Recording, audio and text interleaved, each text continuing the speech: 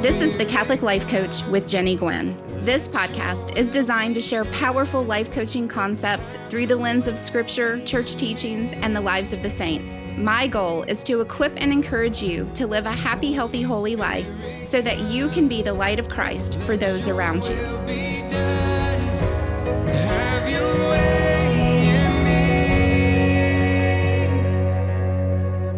Hey friends, welcome to my podcast. I'm so excited that you have joined me today. Here in Nashville, I think we have skipped over springtime. We've gone from cool weather straight to unseasonably warm, but I'm hoping that we're still going to have some opportunities for true spring weather. So today we are going to talk about influencers. We live in a world of influencers. One look at social media and you'll see people trying to earn the title of influencer. But here's the truth. We are all influencers. So as we get started, let's see what it means to be an influencer. The definition of an influencer is a person who inspires or guides the actions of others.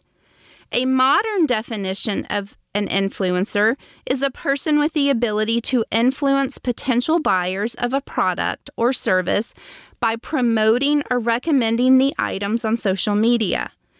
Now, with social media being so readily available and so popular, there are influencers of all kinds in all kinds of niches making an impact on people and guiding their choices.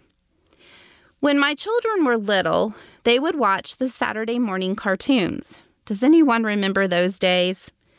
Based on the commercials that Saturday, my kids would end up with a long list of new toys that they just had to have, a new breakfast cereal they wanted to try, and a new movie or TV show that they wanted to watch. The commercials influenced their desires. So in turn, at times, it influenced which cereal I bought for them at the grocery store, or which toys we purchased for their birthdays or at Christmas. So here is the truth, my friends. You are an influencer in some area of your life. It may be at home with your family, with coworkers at your job, in your church community, or with your friend group. You may not agree with me, but there is someone who is watching you. As an influencer, other people listen to what you say. They watch your actions. They see how you react and respond to situations. If you are a parent, your children are watching you. They see how you treat others. They listen to your conversations. They watch how you interact with the world. They watch you live out your faith. You influence their political views, their likes and dislikes in food, their taste in music, their favorite sport and sports teams, and so much more. As a mother, I can remember times when my children would say or do something that mirrored my words or actions. There were times that it was really cute, but there were also times when they copied something that wasn't me at my best. It was a wake-up call that I have a huge influence over my children, good and bad. They were internalizing what they saw and heard from me.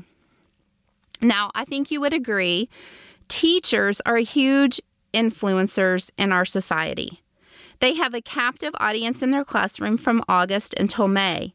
Students take in their words, their actions, their humor, and so much more. When I was in 8th grade, I had Mrs. Sue Higdon for literature. She was one of my all-time favorite teachers. Now, she was strict, but she was also pretty, she was funny, she was always happy, and I always loved being in her class. I remember that she always kept a bag of baby carrots on her desk. When we would switch classes, Ms. Higdon would eat her carrots for a snack. My friends and I would see the bag of carrots and watch her eat them. Now, we all wanted to be like Mrs. Higdon. So before long, we were all bringing baby carrots to school for snack. Mrs. Higdon unknowingly influenced our choice in snack. The funny thing is, I have never liked the taste of raw carrots, and I still do not like the taste of raw carrots. But I was willing to eat them in 8th grade because of her influence and wanting to copy her actions. Now, Mrs. Higdon, if you ever listen to this podcast, please know that you taught me so much more than just baby carrots. You were definitely a one-of-a-kind teacher, and I will always be grateful for you. Okay, so I'm trying to learn about TikTok and how to use it as a platform to share about my Catholic life coaching. I've recently spent a lot of time on TikTok watching videos to see what works and what people are drawn to by the amount of views that videos get. It's a platform full of influencers and people striving to be influencers. I have recently discovered a young girl whose handle is the Queen of Getting Banned. She's in her 20s, she's beautiful, she lives in Nashville. She isn't afraid to say anything as she shares her life on TikTok. Some of her videos are simply of her eating. So here's what I've learned about her in the short time that I've followed her. She loves to eat Chipotle. All of her food is covered in sauce. She loves to drink Capri Suns, and she has bright pink hair. She shares everything in her videos, and when I say everything, I mean everything. Sometimes her videos are of her opening packages of items that she has ordered, but many times she opens packages from companies who are sending her products to try and to share with her followers on TikTok. She gets clothes, shoes, jewelry, makeup, all kinds of stuff is sent to her. It is fun to watch her open the packages, and she probably does influence other young girls in their 20s to buy certain items. But what resonated with me is that this girl is also very broken. There's another side that she courageously shares with her followers too. You see, she tragically lost her sister a few years ago, and she also deals with overwhelming anxiety. She gets anxious around other people and often shares that she sleeps during the day and is awake at night. She doesn't like to be in crowds and avoids social interactions. She might influence people with the products or brands that she shares, but she also influences people who have anxiety or who have experienced a loss. Her willingness to share the good, the bad, and the ugly helps other people to see that they are not alone. It is easy to feel alone in emotions like grief and anxiety, but she gives you a glimpse of how she handles it. Now, she doesn't have the answers and she may not always get it right, but she is courageous enough to share her journey for others to see. As an influencer, just maybe someone who is struggling will see her and realize that they are not alone. They might see through her actions that you can have a boyfriend and friends and live a full life while living with grief and anxiety. She could influence them to keep their heads up, to keep moving forward, and to allow the hard times, but to also make plenty of space for the good times. Now, I think we could all agree that the biggest influencer to ever walk the earth would have to be Jesus. He influenced the people around him, and he still influences people today, 2,000 years later. Let's look at how Jesus influenced people from his example and how you can follow in his footsteps to influence those around you. First, he connected with people. Jesus created authentic connections based on love, compassion, and understanding. Jesus connected with people by spending time with them. He gave them the gift of time. He wasn't in a hurry and gave his full attention to those surrounding him.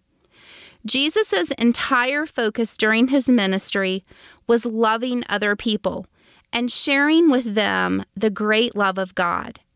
He connected with the apostles and taught them how to connect with others by going out and sharing God's love. Jesus connected to others through his words, but more importantly, he influenced people with his actions. Another way that Jesus influenced people is that he met them where they were. Jesus went to the people. He met them in the towns, in the villages, near the sea, or up on the mountain. He made himself available to them where they were. Jesus spent time with people without judgment or criticism. He loved them where they were at that moment, but he showed them that there was something more. Jesus was able to overlook the sins, mistakes, and failures because he could see the person behind the brokenness. The broken, weary, troubled, and wounded were the people he strived to influence the most because they needed to know that they were still worthy and still loved. It wasn't easy to bridge the gap, but he knew that in that gap, he would find the greatest reward, taking people from their place of darkness and connecting them to the light and love of God the Father. That's how he wanted to influence people. Now, the greatest way that Jesus influenced others is by offering them something new, something brand new. Most people wanted something different. They wanted to feel better, but they were searching in all of the wrong places. Sounds pretty similar to today, doesn't it? Jesus showed a new way of living, a way of life that was different and more radical than what they could ever imagine. Jesus told parables. He healed the sick. He brought deliverance to the oppressed. He brought a new type of peace and joy into the world. Now, Jesus challenged beliefs and customs with his new ideas and possibilities. The something new that Jesus offered was everlasting life, and that changed the world. People followed him around and couldn't get enough of his teaching and preaching. Jesus equipped the apostles to go out and influence others as well. They traveled near and far, telling others about Jesus. So I ask you, if you are going to be an influencer, don't you want to make sure that you imitate Jesus, that you're influencing in the right way? Don't you want to make sure that you offer them something new, exciting, and life-changing? Here are 3 steps to help you become a Christ-centered influencer. Step number 1, create authentic connections with other people. Find time to really listen and connect with those around you. Be aware of the people around you that you are influencing. When you are talking with them, get rid of the distractions. Put the phone down, turn the TV off, move away from the computer, and really listen to people with your heart. And as you're influencing, build people up with love and encouragement. Step number 2, meet people where they are. Make sure you have realistic expectations. Drop the judgment and criticism and replace it with compassion and understanding. People are searching for someone to guide and influence their thoughts and actions. It is your job to make sure you guide them in the right direction. Be aware of your words and the impact that they make in someone else's life. Step number 3, recognize that most people are searching for something new. They know deep inside that there is something better than what the world has to offer. But they need help finding Jesus. They need help finding their faith. Be willing to look past the mistakes, the hurt, the wrongdoings, and the misunderstandings to see the person inside, the person who is wounded and in need of Christ's healing love. You can influence them to seek God. You can influence them through your words and actions as you live in the world, but as you are grounded in your faith. So, my friends, as we wrap up today, I'm going to leave you with a few thoughts. First, look around you to see who you influence. There is someone watching you. There is someone looking up to you, looking up and looking at your words and your actions, and they just might follow in your footsteps. Second, ask yourself, if they're following in your footsteps, where are you leading them? Are you leading them towards a relationship with Christ? Or are you leading them to false pleasures in the world? The pleasures that leave them wanting and desiring more. Now, you might think your influence doesn't matter, Maybe you're not smart enough. Maybe you're not holy enough. Maybe you're not popular enough, but your influence matters. Imagine if each person influenced others to seek Christ.